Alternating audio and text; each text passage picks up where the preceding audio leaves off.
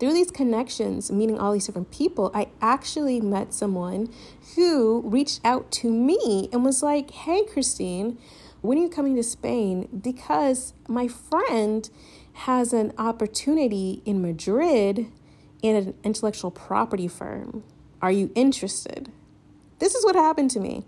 And I was like, yeah, please connect us via WhatsApp. We connected via WhatsApp, we chatted, and then my information got passed on to a phone interview.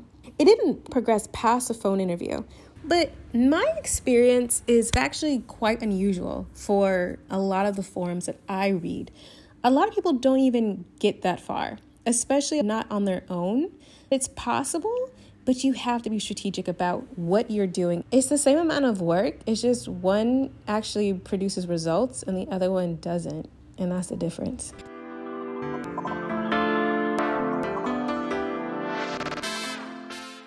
Hey everyone, welcome to Flourish in the Foreign, the podcast that elevates and affirms the voices and stories of Black women living and thriving abroad. This podcast centers Black women and also explores living abroad as a pathway to wellness, and wellness in all of its many forms: financial, professional, physical, mental, emotional, and spiritual. Welcome to the show and welcome back if you are returning. Hello. I am Christine Job, the host of Flourish in the Foreign and also a Black American expat living and thriving here in Barcelona. I am not only the host, but also the creator, the producer, and just generally the everythinger of this here podcast. And, this podcast truly is a labor of love, but labor nonetheless. And that is why I'm asking you all to please support this here podcast. Now, there are 5 ways for you to support Flourish in the Foreign. The first one, become a Patreon supporter of Flourish in the Foreign. Go to www.patreon.com/flourishforeign. The second way you can support this podcast is by Cash App. You can Cash App the podcast at $flourishforeign.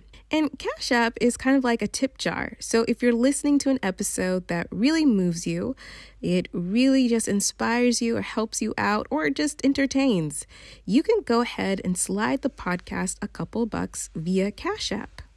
And it's also a really great way to contribute to the podcast if you're not ready to make an ongoing monthly commitment. So go ahead and Cash Up the podcast again at $flourishforeign.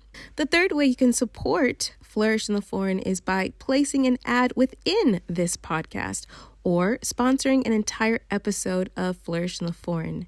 So if you have an organization or business that's in alignment with this podcast and you would love to get in front of an incredible audience of ambitious, educated, and internationally minded women, go ahead to Flourish in the Foreign's website, www.flourishintheforeign.com/contact, and drop me a line and I'll send you over the rate sheet. The fourth way you can support this here podcast is, of course, by sharing the episodes and sharing the podcast with your network. It is so important to share this podcast across your social media channels.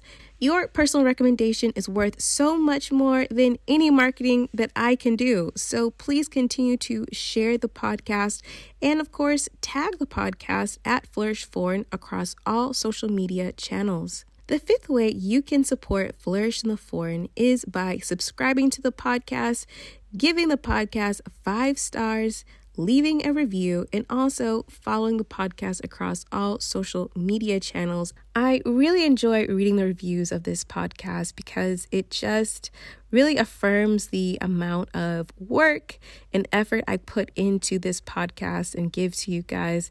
This is a one-woman show, and it's tough sometimes. It really is tough to get an episode out some weeks, but I make it happen because I know that there are people who are listening and wanting to hear these incredible stories. And so when you leave a review, it just warms my heart. So please keep them coming.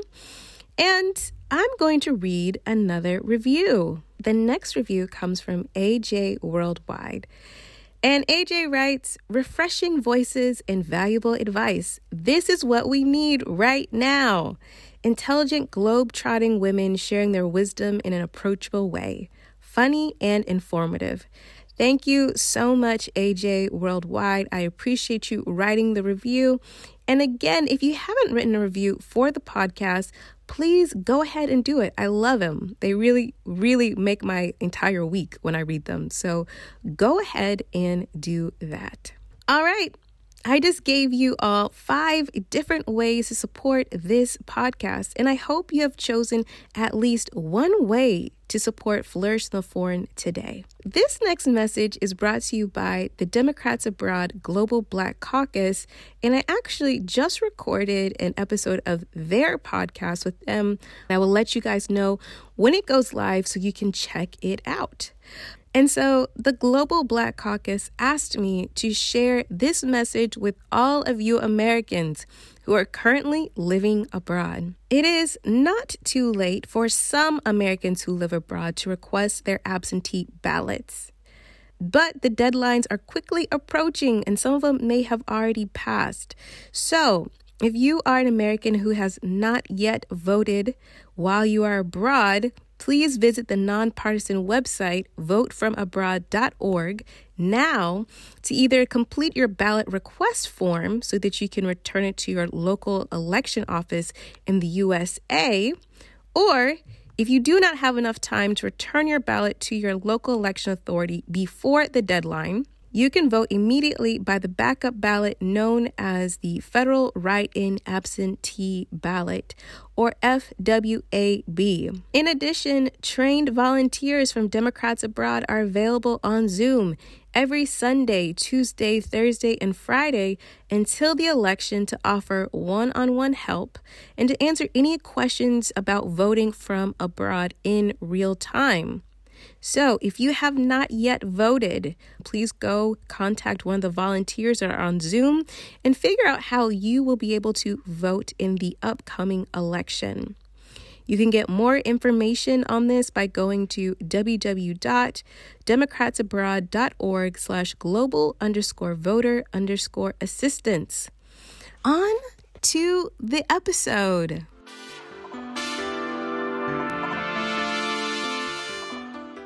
This episode is real different. It is. It's a little bit of a mashup of past episodes because what I've noticed is that the constant refrain I'm getting from a lot of you is really wanting to know how to land a job abroad, how to make it happen. And I ask all my guests how they support themselves abroad, and many of them have many different ways in which they do it. And so I thought this episode would be really helpful for those of you who's just not really sure about how to make it happen.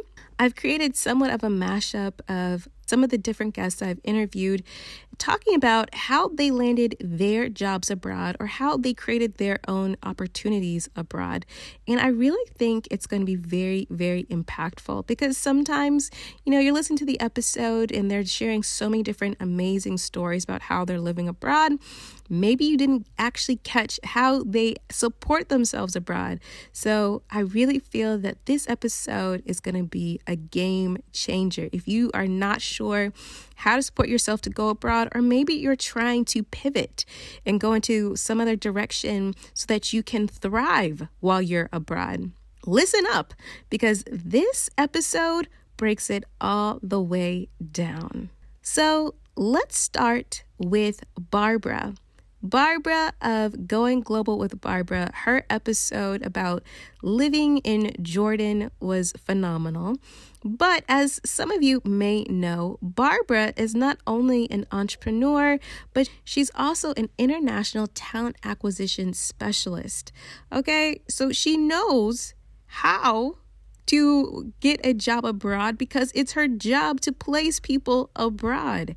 So if you didn't catch her original episode, you'll definitely want to go back and check that out. And Barbara actually has a bonus episode that I've opened up to the entire audience for a limited time, in which she actually digs even deeper about very specific actions you can take, websites you can go to to help you land a job abroad. So if you haven't checked out the bonus episode, be sure to go do that as well. But I'm going to let Barbara kick us off and tell us exactly how to start. There are a number of ways that people in the US can look for international opportunities. You can start with LinkedIn. Watch a quick YouTube video on Boolean search strings if you don't already know how to do it, which is to build a search string that will connect things like international, recruiter, or location, and your keywords about your career field.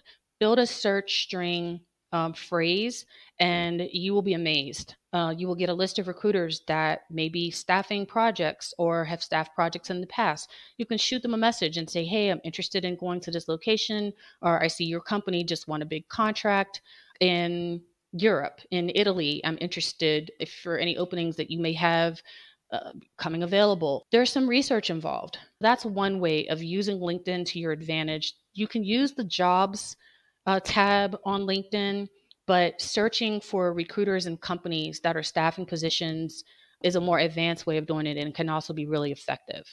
I do, as a recruiter, get emails from people that have run these searches, they follow the news about contract awards, and they reach out to me.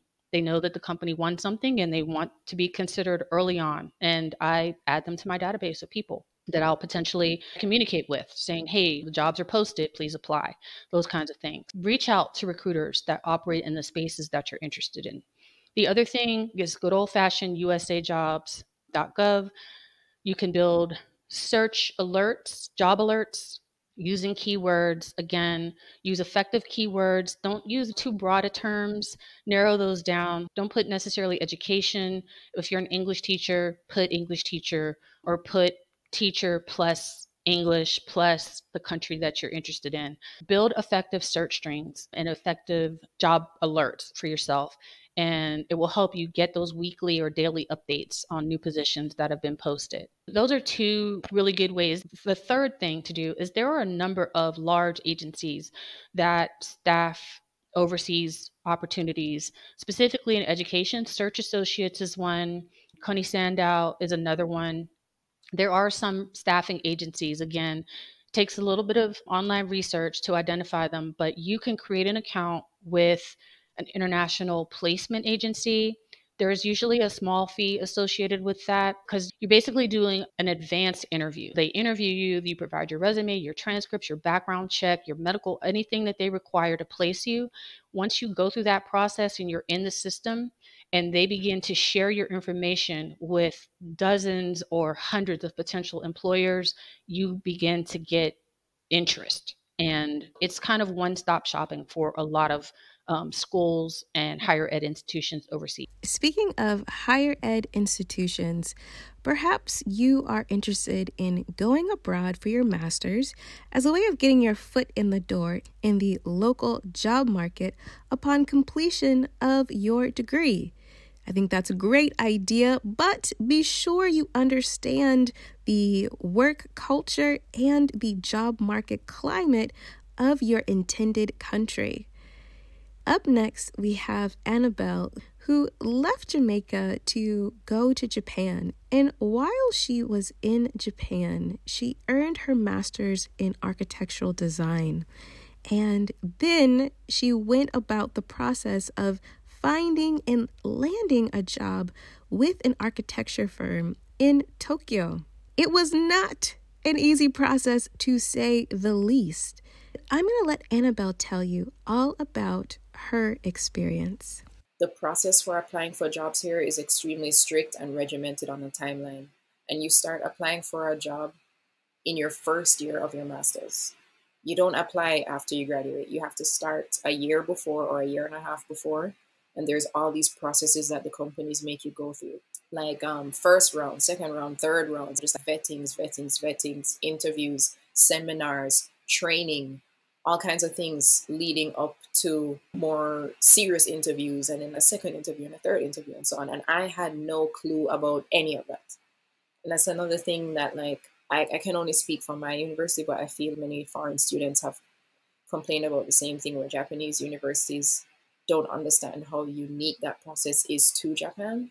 If you come here to study, they're not going to know to advise you. The time is just going to pass you by, and then it may be too late for you to try to get a job here. Understand how to get the job at the firm. I needed to set up a sort of account before applying, and then through that account, they give me notifications like, okay, send in your resume now, send in your portfolio now.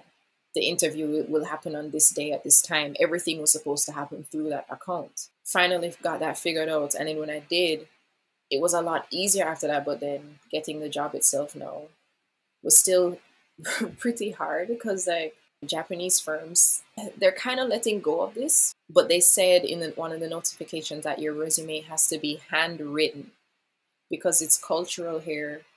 They feel they can know something about a person through their handwriting, about your character. I'm like, oh my God, okay. So I had to write out 2 pages of resume in full kanji. My hand was just locked up because, of course, I had to practice writing it to make it look good. And I was just writing it for a month, and my hand just seized up after. Like, I couldn't do anything with it for a while. But I finally got a presentable looking version of the resume, and that's the one I sent in with my portfolio. And any architecture student will know you have to have a good portfolio. By the time I got to the interview, when I walked into that interview, I wasn't trying to impress them. I wasn't being fake, which is very hard to do in Japan. But I wasn't being fake. I wasn't being anything other than just, I am here in this room, take it or leave it kind of thing. And I think that helped, because it was a long time since I'd seen Japanese people be that warm to me. I left the interview, got on the train, went back to my tiny broom closet of an apartment, and I literally shower, put on pajamas, ready to sleep because I just don't want to think about anything. And then the email comes less than 2 hours after the interview's finished. Got the job. I was like, what? It was so fast. And then after the interview, another stress load came when they start sending you all of these documents and contracts to sign. And it's just pages and pages and pages of Japanese. And I'm like, please don't do this to me. And I had to comb through all these pages, just days and days of making sure I fully understand this contract. Signing, sending them stuff. And then when you sent that stuff, no, it's not over. We needed that signature to now ask you to sign this. And then it was just a month of paperwork. And then I finally got to start my job about a month and a half after the interview. So if you're considering going abroad to earn your degree and enter the job market, definitely be sure to do your research and understand if there's some cultural differences and processes about landing a job after graduation, because you definitely don't want to be surprised. Now we have Kelly, and Kelly took her expertise and love of social work abroad to both England and Italy. And a lot of times people don't necessarily know that they can go abroad in their career field, especially one like social work. But here, Kelly really breaks down how she did it and how you can do it too. Social work is not a fancy, schmancy, high-paying job, but you can go abroad as a social worker. You just need to find contracts, particularly if you connect to the Department of State, the military. The military, the Department of State are 2 easy ways to get overseas on contracts connected to them. And it's easier than even going with the government. And it's less rules attached to it. It's less competition. And it'll get you over there easier. And then if you want to transfer to the government while you're there, you can. It's much easier. The other thing that's easy to do is the Peace Corps is usually easy to get through as a civilian attached to them. That's what I recommend doing. And there's a couple of companies. You just Google overseas social work. They will connect you. Overseas psychology, any of those things. And it makes it really accessible to people who think that that's out of reach for people who don't already have a kind of fancy high-paying job. Next up, we have Deanna, and Deanna moved to Hong Kong with her family. And when they landed, they knew they're going to have to be a 2-income household. So Deanna set out to find a job, but she initially had trouble landing a job. Here she explains what were the differences and what were some of the obstacles she had to overcome to land a job in Hong Kong. I would try to go for job interviews, but no one was hiring me because I was very American. But to the point where like there were certain things like how to set up their resume for here, how to format it, even what size it needs to be or what to say was foreign to me. No pun intended, but it was foreign to me. I didn't know how, and not for lack of trying. And so I just wasn't getting job offers. I was getting a bunch of freelance stuff, but not a lot of job offers. And so there was a point where my husband was like, look, either we find a job for you in the next month or we have to probably go back home because we can't afford it. And so at that point, I was also freelancing for that music learning center that I had visited the first week that we had gotten there, just doing some marketing stuff. And I was like, hey, do you guys have a permanent position open or anything? Are you hiring? And the owner was like, actually, yeah, we're opening a new center and we're looking for someone to do marketing. And so I was like, oh, shoot. Yeah, me right there. And so that week I interviewed with them just to have a conversation of what that would look like.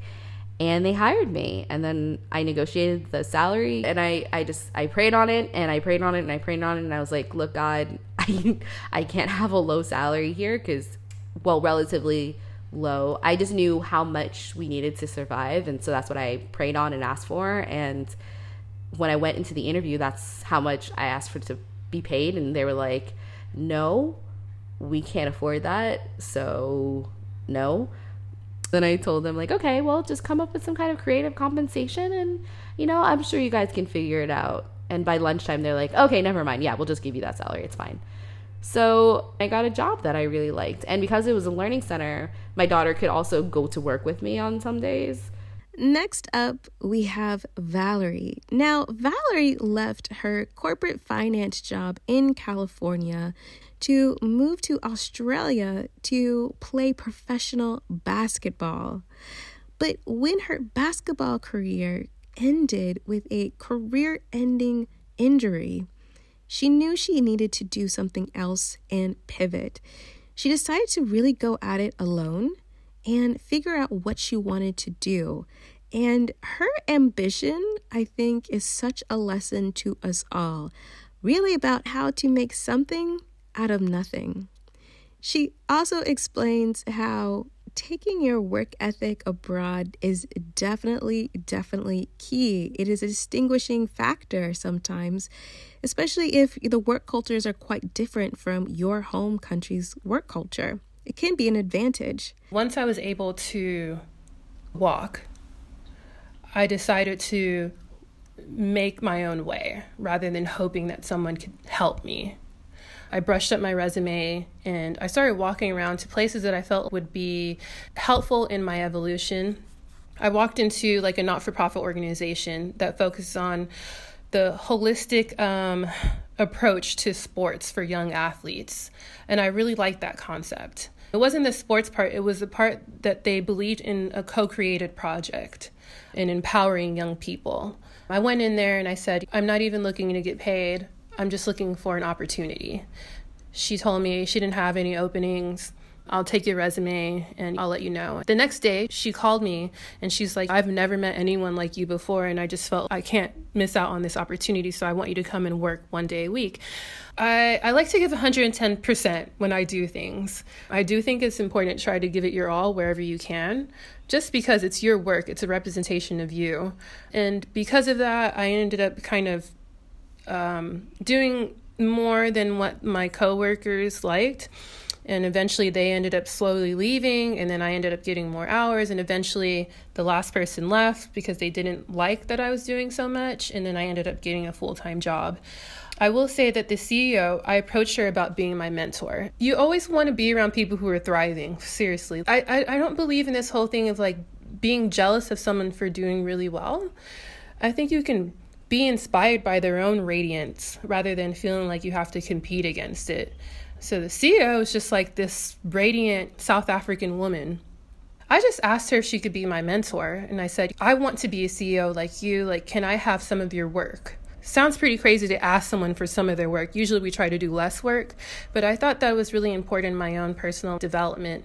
And she believed in me so much that she risked her own job to get me permanent residency here in Australia. And so because of that, we're still really close to this day. Now we have Jules, who landed a job in Iceland, and her experience of not only landing a job, but working in Iceland. And I think her experience working abroad is such an important lesson in having work-life balance, even while working abroad. A big part to me of job searching, whether it's abroad or in the United States, has always been to follow up.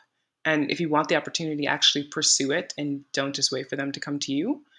I would regularly, after getting my application in on time, I would follow up via email, or if I could call them, I would. And I was getting responses. I mean, sometimes it would be like, oh, we decided to go with this other candidate, or we're looking for whatever else. And that was fine, as long as you're getting an answer. Of course, it's always harder when you don't know. And finally, though, we found a job. I was quite lucky that tourism was booming in Iceland, and they needed at the time to have foreign influence because they don't have the same types of people doing digital marketing, or they don't really have like an emphasis on it here in the country. They're building kind of that curriculum more, or people are going out of the country to get that education, but there aren't enough people who can provide that type of value. It has created a space for foreigners to come in, for sure. The next day after I landed, I went straight to work. And I purposefully did this. And that helped me because I am one of those people that, even though I want to feel I belong, I need to have a purpose when I get someplace. Some people, they need to relax and absorb the atmosphere and whatever. No, me, I want to feel like there's something I am literally working on. There's a goal right now. And my goal was to come in and make a difference for this company, to get to know them, what their needs are, how I can add value as much as possible. And what's crazy is that in 2016, Iceland had one of the best summers that they'd had in a long time. But I was too busy working and not realizing that when summer is good in Iceland, you take advantage of it.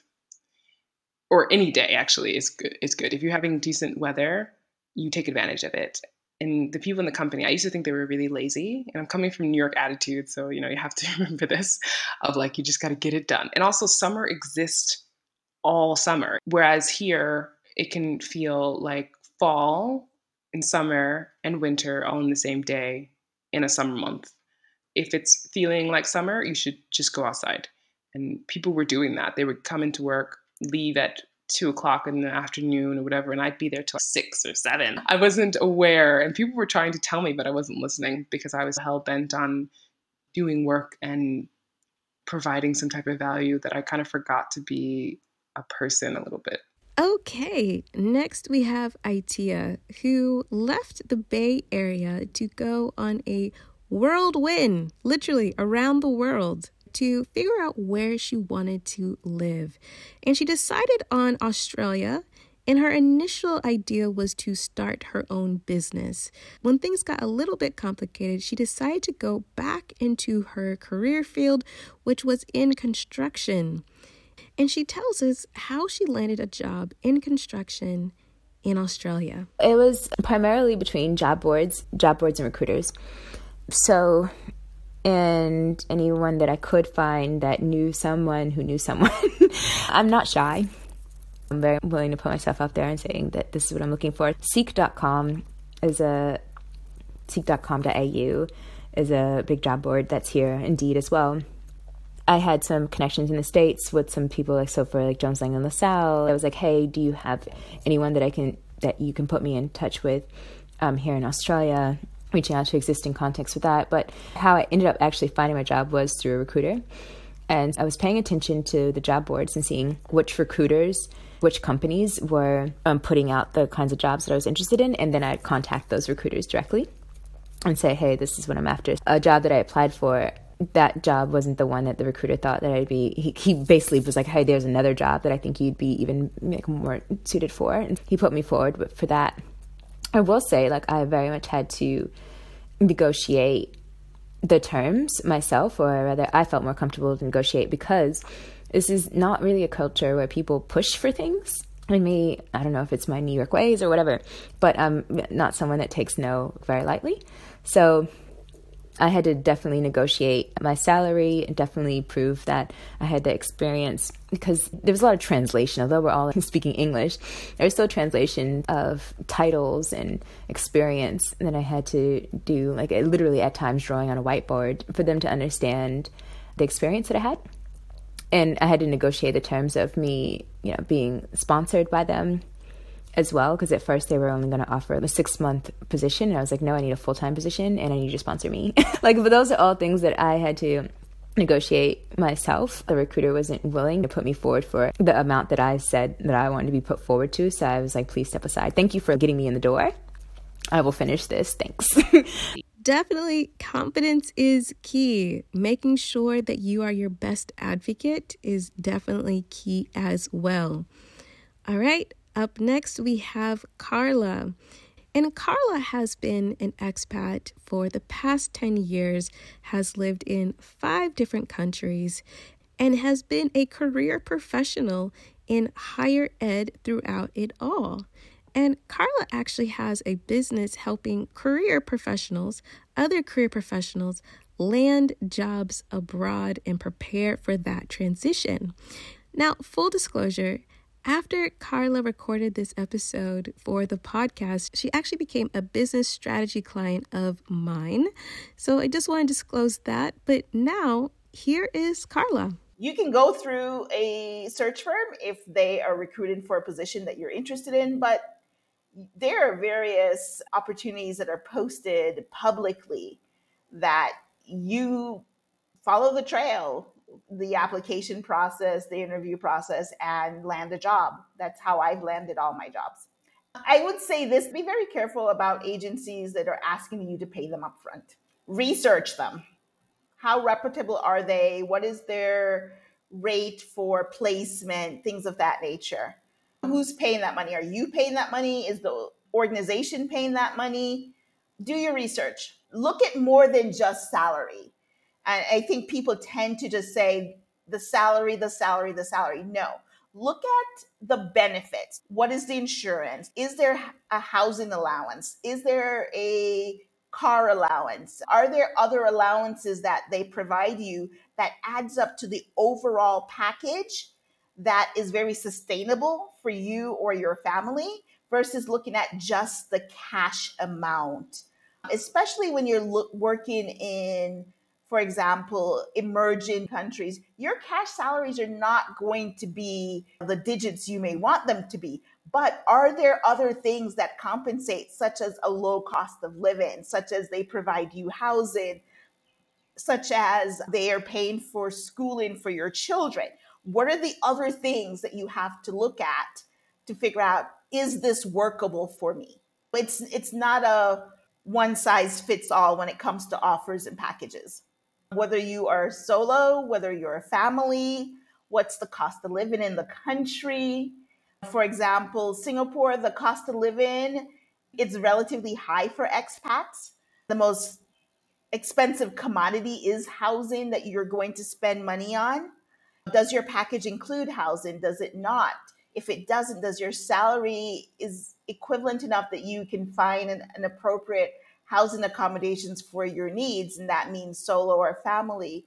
Sometimes you have to make sacrifices in order to move to the country you want, whether you're fresh out of college or you've been working for a little while and you want to take the leap. Prepare. Make sure that you are mentally ready. You have a mindset to live abroad. Find an expat coach who can help you, because that's what we do. We help you get prepared. There are things that we can share with you that you may not think of, whether it be on the job search end, whether it be on the coping skills or transition end, whether it be about immigration and visa. And we know things because we've either lived in the country, we know folks in the country, we have resources that we can tap into. Find folks who are abroad to help you make your journey. the phrase is, I'm supposed to make it easier for the folks who come behind me. Part of that is let me coach you. Part of that is let me get you connected with someone who can help you.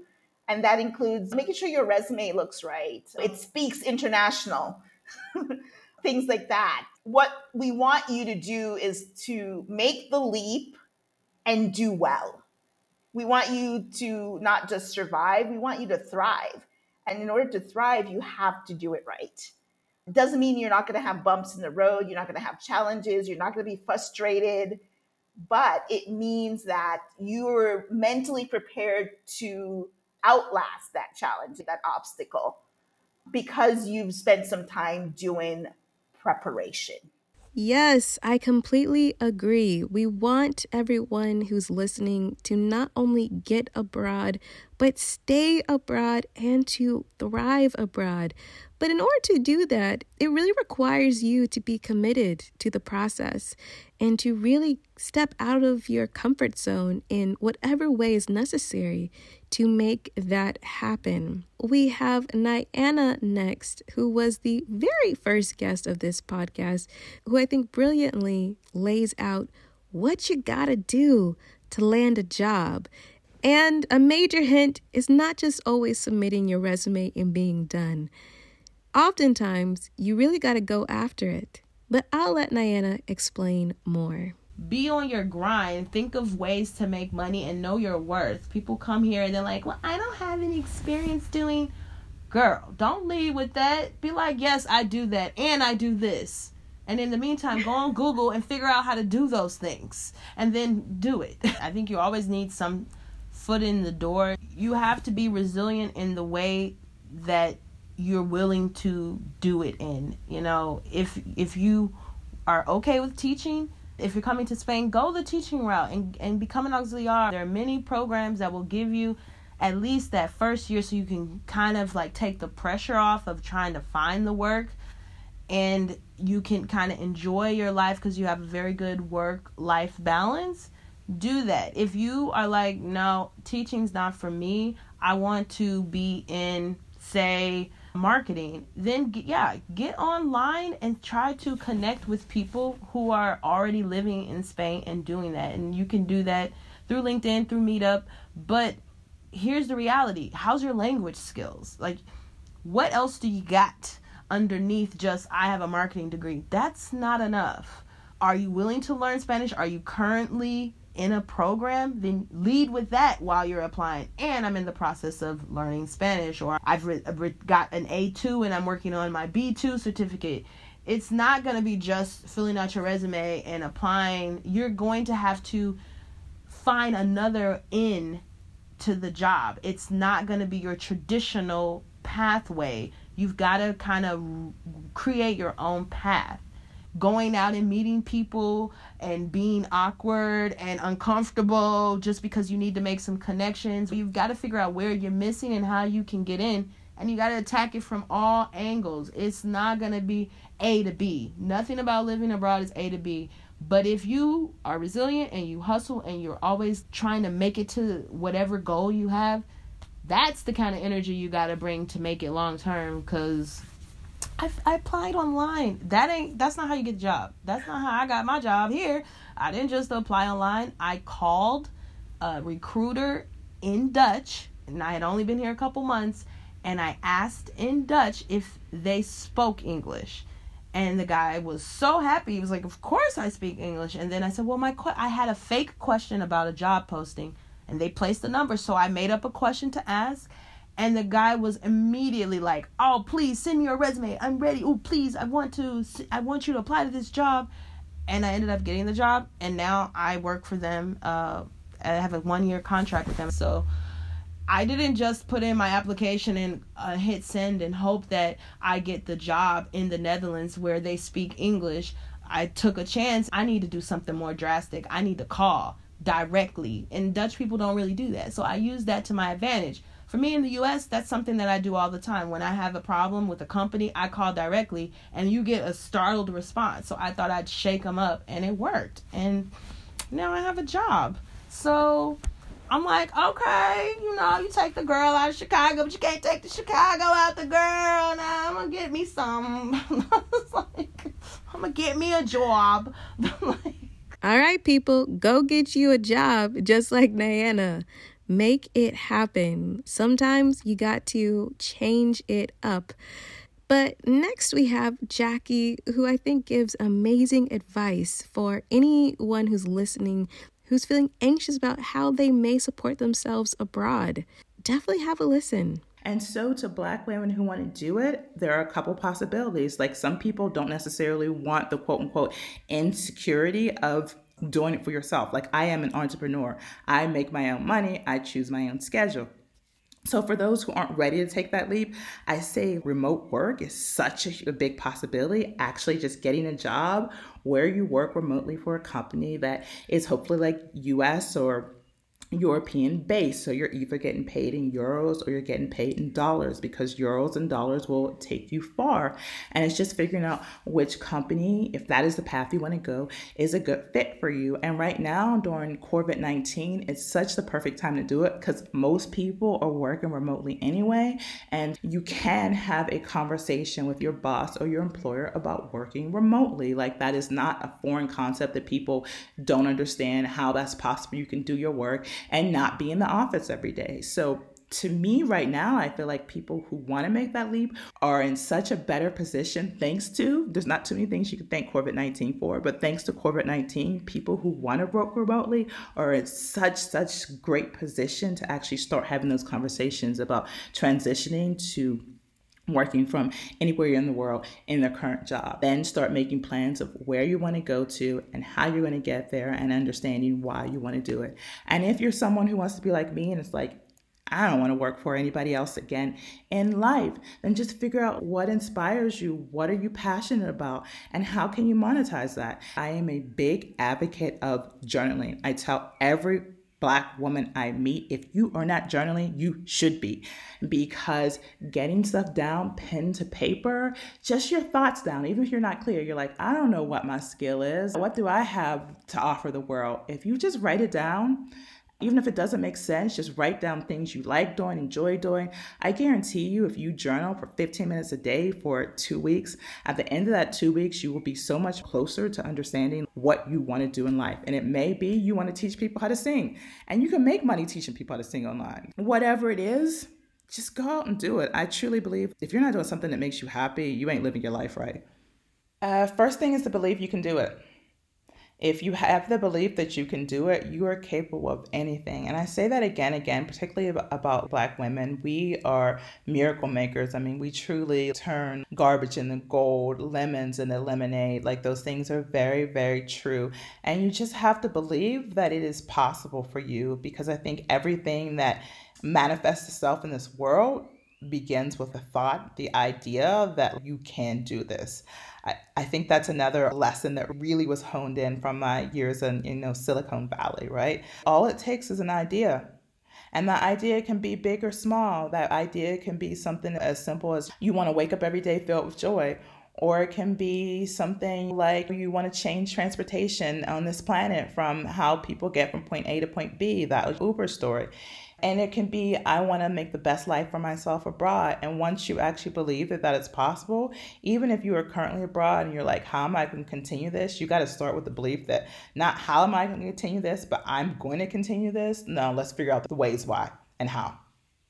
It's all about that mindset shift, because I know when I started shifting how I contemplated different problems, trials and tribulations that I was going through, when I was very affirmative that, yeah, I'm going to get through this. Yeah, I'm going to do this. Then the universe just started opening up doors for me. The universe, God, my ancestors, my spiritual guides, they just started showing me the path. I would also say, just don't be afraid to ask for help. Reach out for help. Ask people questions. I mean, even me, I'm always happy to chat with somebody for 10, 15 minutes. My day is hella busy. But most people, if you come at them the right way, they are more than willing to help you figure out and do it, because you can't be an expert on everything. Sometimes you're going to struggle. Sometimes you're not going to know exactly what to do. But again, if you came with the mindset that it is possible, then a way will present itself. Those doors will just start opening for you. Yes, yes, yes. I completely agree. You must be clear about what you want, the vision for your life, and what you want to do. Once you are very clear, you set that intention, a lot of things start moving. And you may be thinking, that's well and good, but maybe your profession is something that's not usually digitized or digital. Maybe it's usually face to face. How can you go abroad? Well, there are plenty of ways to think about going abroad. But next we have Cinnamon. I think she gives spot on advice on how to become an entrepreneur and go abroad. Have a listen. Well, I guess the thing first would be if you are in like the professional services, your lawyers, your accountants, your doctors, what have you, you actually are at a huge benefit because there's a lot of people that need your expertise. You just have to digitize it and tell the audience that this is what you do. So, for example, let's say you're an accountant and you have a lot of tips for small business owners. Now, accounting is going to be different based on what state and what country and all that other stuff, but you can market to the audience that you live in. If you want to do that through ads, online ads, you have a very specific way of marketing to people who live in certain zip codes. And you can create digital product. You can create workbooks and guidelines and books specifically for small business owners and sell that. Or you can still consult to these small business owners and sell that. I think the thing that a lot of small businesses struggle with, like marketing and advertising, is just, they don't even consider it. And that's the way that you go from having 5 clients to having 30 clients to scaling. People need to know about you. And the way that digital marketing is at this point, you can get so detailed. If you want to be in front of a woman who has 3 kids, who went to this school and has friends that live here, you can literally do that. Like, marketing has gotten so absolutely specific right now that you can be in front of whatever audience you want. Now, the key is you have to give that audience content that is valuable to them. And then once you build a platform of the audience, they're going to tell you what they need help with.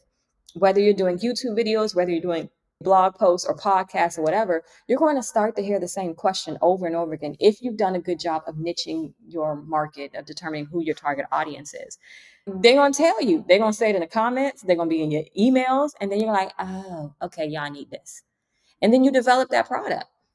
But it's so many things that you can consider. If you're in a business and let's say you don't have a professional degree, this is Google world. You know what I'm saying? Like, you can learn a new skill. If you want to learn digital marketing, Google got a free certification. Google it. You know what I'm saying? You can start showing people how to do Google ads and how to get more people to their business. You can do a variety of things. You just have to know that your money doesn't have to come from somebody telling you this is what you got to do. If you know how to problem solve and you see your audience with a problem, fix it. Find out what it is and fix it. And if you already in a certain industry, think about the problems you have in that industry and how can you solve it. And also think about the software you use in your industry, because there are a lot of software companies that offer affiliate commission, of course, is one name for, or referral commission for referring people to their business. And software businesses are awesome because usually to be efficient in your business, there's several different softwares you probably use. And all of those programs have an affiliate program. So if you create content or show how you may use this software or how you can use it more efficiently, the software company takes notice and you get affiliate commission off of the people who start to sign up for the software. So there's a variety of different things you can have going for you at the same time. So you're not just trying to get money from one area. And you just have to sit down and look at that. Like, okay, maybe you got some money coming in from YouTube. Maybe you got some money coming in from these affiliate links. Maybe you have some money coming in from digital products. And maybe you have some money coming in with some one-on-one clients that you're working with. You like in Jay-Z words, you're a businessman, woman. You know what I'm saying? So just like businesses have investments, they have various departments, various products. You are that business, and you just have to think of yourself as such. You are not just a gopher that just does what someone tells you. You run back and do it and come back. That's not your life. And you got to know that before you want to succeed in being big on your own self. I have some advice for people who are wanting to go abroad and don't really know how to get a job abroad, and those that are wanting to career transition, because I see it kind of all the time. I see people in the forums, they are kind of spinning their wheels trying to figure out how to do exactly what they're doing in their home country abroad. And that kind of limits their searches, and they're not really thinking broadly. And I also see it especially here in Spain, where a lot of people come to Spain on the same visa and the same program that I came to Spain, teaching English on a student visa, and not really understanding how to flip it, not knowing exactly how to go back into their career field, or maybe even people who are here just to be digital nomads, have some savings, but are not able to secure remote work. I think there's probably a commonality in all of these people and their approach. It's definitely not a lack of ambition or effort. I think it's just unfortunately misdirected effort, and kind of spinning your wheels, being exhausted and not seeing any kind of return on that effort, on that investment. And so I have some advice, because when I first came to Spain in 2017, before I even started the language assistant program, I actually had a phone interview with an intellectual property boutique law firm based in Madrid. Now, I will admit it didn't go further than that, but I landed that. I landed it by networking. And then when I was in La Rioja, I turned, friendship and conversation into a writing gig, which then turned into a fully remote position that I got completely remotely. I did not go on a job board. I did not do any of those kinds of things. This was all through networking. And most recently, being offered a position in Barcelona, not remote position, but working in country, in an industry that I hadn't worked in for a long time.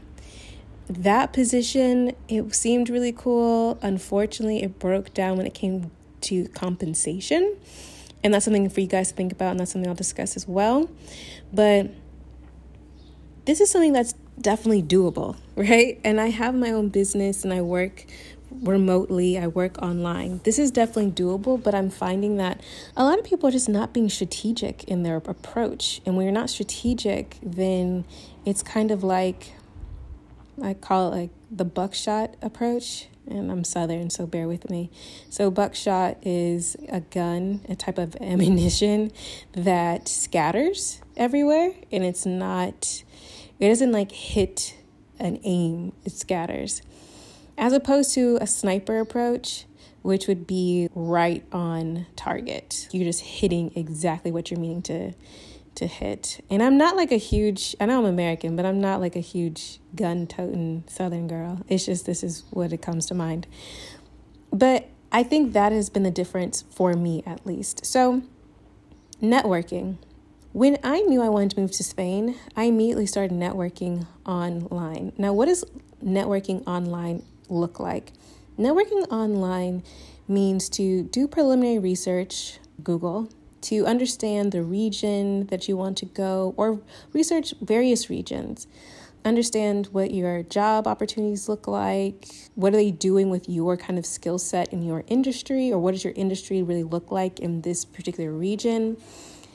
And then going into a lot of different forums. I really enjoyed LinkedIn and Facebook. I think Facebook groups are actually a wealth of information if you know how to work them correctly. Now, going into a Facebook group and just posting, "Hey everyone, I want to move abroad. I don't know how. Can someone help me?" is not a great way to get a response. Having very abstract questions irritates a lot of people, but also it opens you up to people, pitching you their services, which is completely understandable. If you have no idea where to start and you are clearly not willing to do any research, then you should hire someone who's going to hold your hand throughout the entire process. Now, if that's not what you're looking for, if you're looking for free information, you're going to have to do a little bit more work. You really are, because you're looking for free information. You're looking for people to stop doing what they're doing to help you out. So if that is the case, then you want to make it as easy as possible for people to help you out. How do you do that? Well, the first thing you do when you identify some Facebook groups that kind of fit the profile and where you want to go, whether it be an expat group in a particular city or country, or a general expat group, or perhaps an international association for your industry and your profession, the first thing to do would be, in my mind, to do something that a lot of people don't do, which is obviously read the rules of the Facebook group. Like, you don't want to piss off the admins or the moderators of the group. Understand what the group is about before you kind of just fling yourself in there. I know it's not cool or popular, but it's one way to actually be seen and not get flagged and not get kicked out of a group. The second thing would be to search the group. All of your questions that you have hopefully already used Google for should have now been made more nuanced. And these nuanced questions don't go in Facebook posts. No, they go in the Facebook search of these groups. Okay? You ask these questions in these groups that way. You put in your questions and you look and you read threads. After you even do that, and which I think should probably pop up lots and lots of information, you read through the threads and then scroll the group. These are things that can help you assess whether this group is even, going to be helpful for you or not. If it's going to really provide the kind of information you think you're looking for. And I say you think you're looking for because I think that until you are settled on a specific region, a lot of things are kind of what you imagine them to be, how you want them to go, how you expect them to go, without any real research as to industry or culture or, work style. A lot of the questions, a lot of assumptions you have are just made up until you actually talk to people and you actually do that research. Another thing I would recommend is after you have done that, then you can post in the group, introduce yourself, and talk about what you're looking for, but also what you have to offer. Yes. A lot of people forget to add that part. A lot of people do not put anything down where they could offer to the group. Regardless if it's an expat group and you're not an expat and you've never been an expat and maybe you've never traveled before, there is something that you can offer to the group. There is. And if there isn't, then you shouldn't be a part of the group because it's really about a mentality. It's a give and take. And you want people to share anecdotal information. You want them to be able to really help you out. And some of you may be looking for connections on the ground for visits or even for when you move. And who wants to connect with somebody who is just a taker? Like, am I really going to respond to a post when someone's just like, what can you guys do for me? Figure this out for me. And, oh, I'm moving to this city. Who wants to hang out? Like, I do not want to hang out with you because you're probably going to expect me to take you around the city like I'm some kind of tour guide, and I'm not. And that's all this relationship's about. It's about you. So you have to think differently. You have to think about what can you do for the group or whoever's scrolling by and who wants to throw their 2 cents in. So that is what I did. I did all of these things. I posted in groups. I introduced myself. I talked to people about the things that I had done. And I actually said all the things I could help people do. I said, hey, if you're interested in startups, if you start a business, if you have any questions, these kinds of things and business strategy, hit me up because I love talking shop and I'd love to get to know you, which actually helped me make friends. I had friends in Barcelona before I even moved to Spain because remember, I moved to Spain and then I lived in northern Spain and then I moved to Barcelona. And I had friends before I even moved to Spain. Friends I had never met and friends I had met straight up off of Facebook in a group talking shop, Skyping, getting to know what the economy was looking like, knowing what the job industry was. I met actually professional peers, people who were business consultants, people who were into startups, stuff like that. And that's what I did. Through these connections, meeting all these different people, I actually met someone who reached out to me and was like, hey, Christine, when are you coming to Spain? Because my friend has an opportunity in Madrid in an intellectual property firm. Are you interested? This is what happened to me. And I was like, yeah, please connect us via WhatsApp. We connected via WhatsApp, we chatted, and then my information got passed on to a phone interview. Like I said, it didn't progress past a phone interview. But my experience is actually quite unusual for a lot of the forums that I read.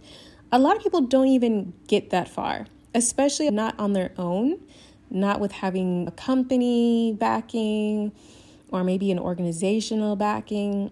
I did this on my own and I made this happen. So I'm just saying that it's possible, but you have to be strategic about what you're doing and how you're putting your effort into. It's the same amount of work. It's just one actually produces results and the other one doesn't. And that's the difference. Now, when it came to moving to La Rioja and networking and making friends and getting my next position, I think it's really important to, one, be genuine. Networking is relationship building, period. It doesn't have to be stuffy or strange. It doesn't have to be stilted. It's just relationship building. Get to know people, chat with them, see if you like them. If you don't like them, then don't continue to try to relationship build. Because why? Why would you do that? So that's what happened. I was just building a relationship. I was building a friendship. Me and my friend, we were both into fitness and wellness. And so participating in those things and then talking about careers and jobs and things like that came naturally. It came naturally. And me offering my 2 cents in certain things came naturally as well, which helped me be in position for when there was opportunity to write for the organization, to be pegged for it. And then also for when there was an opportunity to work as a sales and marketing manager and really business strategist, I was pegged for it as well. So when you think about it, I think it's important to position yourself always with, one, people that you like, but also professionally with people that are doing something that you want to do or in a realm that you want to be in. My friend had a completely remote position. She was working as a language assistant, but she had a completely remote position. So, of course, I was very intrigued by that and I wanted to know more. That wasn't the only reason we became friends, but that's what I'm talking about. You have to position yourself around people who are doing the things that you want to do and making it happen. In regards to landing a job in country, I think that my American ambition and I guess just persistence really helped me out. To make a long story short, the cutoff for this application for this particular position had ended early because they had received hundreds and hundreds of applications. I was in the midst of kind of, self-doubt and imposter syndrome. I was revamping my entire resume because, like I said, this was in an industry that I hadn't been in for many, many years.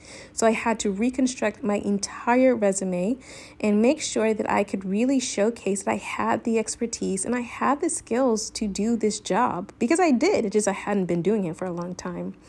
So I completely reformatted my resume into a skills-based resume, showcasing line by line everything that they were looking for. And I submitted my application late. They had already cut it off, so I had to find an email on their website and submit it. And then I decided to take a chance on something that I used to do all the time in Atlanta as an entrepreneur, and actually in Miami when I was a law student and I was trying to get internships and trying to get mentors, which was I roll up on people. That is what I do. I roll up on people because rolling up on people forces the situation. I know some people are like, things go wrong. Things can go wrong. But guess what? At least you know what the situation is. So it forces people to say yes or no. And it puts the ball in people's court. Like, I'm here. Tell me yes or no. So that's what I did. I rolled up on them, obviously very nicely. I had a thank you card because I am Southern. I'm Southern to the core. So I came with a thank you card to thank them for their time, for even considering me, which was something that no one had probably ever had done. Like, it was completely strange and different, to the point where I actually got to sit down with someone that was working there. And she was just like, tell me all about you. And I did. I had an opportunity to sit there and have a conversation about this position ahead of all these people that had actually submitted their application in on time. Now, definitely try to submit your application on time. But if you don't, it's okay, I guess. I had that opportunity. I had to sit down and I had to pitch myself. I had to sell myself, which is something that I'm very comfortable doing. And if you're not comfortable doing, I highly suggest you become comfortable doing, because that is just really important in this game. So I did that. I didn't hear back. I wasn't sure if I was going to get it. And then all of a sudden I got a interview request. I met with the CEO. That was really awesome. And then COVID happened. Sucks. And then after a couple of weeks, I actually came in to talk with them again, and they offered me a position. And we really couldn't go further because of the compensation. It just wasn't what I was looking for whatsoever. And I think this is something that people have to really understand. Now, I understand in Spain, there's a weak economy and people just don't make that much money. But I think it's also important for people to use their critical analysis skills. The company I was considering was not a Spanish company. It was based in a different country and had extremely high-end clients doing very high-end services. So for me, this was unacceptable because I could do math and this wasn't going to work out. I think it's important for you as you're going forward and you're trying to work abroad or find a job abroad to use your critical analysis skills. Like, try to actually understand the situation, but also try to really hedge your expectations. What can you fully expect? What is really going to be able to happen for you in this country? And in what industries, so that you understand exactly what you're going for, what you're up against, and you can really decide if this is even for you. And if it's not, then maybe you should decide on a different country or region. Now, I'm also a business strategist. I've been a business strategist, like I've told you guys, since I was in law school. And I've recently added another service to my business strategy business, in which I am really helping women of color, Black women, leverage their expertise and talents into viable and sustainable, yes, viable and sustainable online businesses that are not only professionally fulfilling, so important to be doing what you want to do and not just doing something to make money so you can do what you want, like that whole thing. No, professionally fulfilling and financially abundant in whatever that means to you. And I'm helping women do that. And it's been so rewarding, because I really firmly believe in women of color and especially Black women being able to utilize their experience and really work for themselves in a work environment that just systemically undervalues Black women. It really is just so empowering, and it gives me so much joy to help Black women and women of color to really find their voice and find their confidence, to really cultivate a life that they are wanting to live. A life of financial wellness, professional wellness.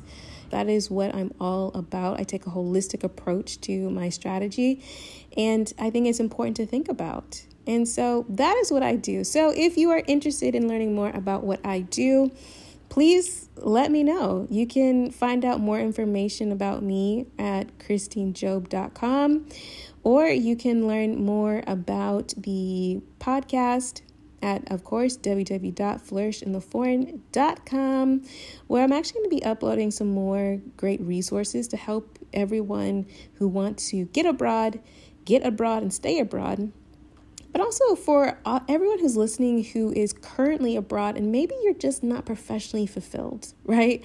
And maybe like financially it ain't abundant. I'm going to start uploading some more resources about those topics as well. If you have any questions or specific themes you'd like me to cover, let me know. I would love, love, love to help you out in any way that I can. I hope you all enjoyed this episode. It is very different than the past episodes that I have put out there. Let me know what you think. Let me know in the comments of Instagram posts, on Facebook, on Twitter. Email me, whatever you like. Definitely let me know what you guys think of this episode. And if there are other kinds of themes you'd like to see, I would love to hear from you. Also, if you identify as a woman of color podcaster, I would love for you to join me as a member of the WOC Insiders Podcasters membership. So perhaps you have been inspired by this episode and you're like, how can I put myself out there to market my skills so that people know that I'm an expert in my field, in my niche? How can I reach my target market? I highly suggest podcasting. It really works. It's been a game changer for me. And if you want to learn about all the ins and outs of not only how to develop a great podcast, but also how to market it and how to monetize your podcast, you will definitely want to join the WOC Insiders Podcasting membership. If you're interested, please use the Flourish in the Foreign affiliate link, which is in the show notes, in the bio across all social media channels, and of course, on the resource page of the website. Definitely use the Flourish in the Foreign affiliate link because it is at no extra cost to you, but it is another way for you to support this podcast. And thanks to Zachary Higgs, who produced the music of this podcast. Zachary is just a fantastic producer. If you need music for your upcoming podcast or your upcoming project, definitely hit him up. He is a whiz at music and he can definitely create whatever you're looking for. I will leave all of his information in the show notes. All right, that is it for this week. See you all next week.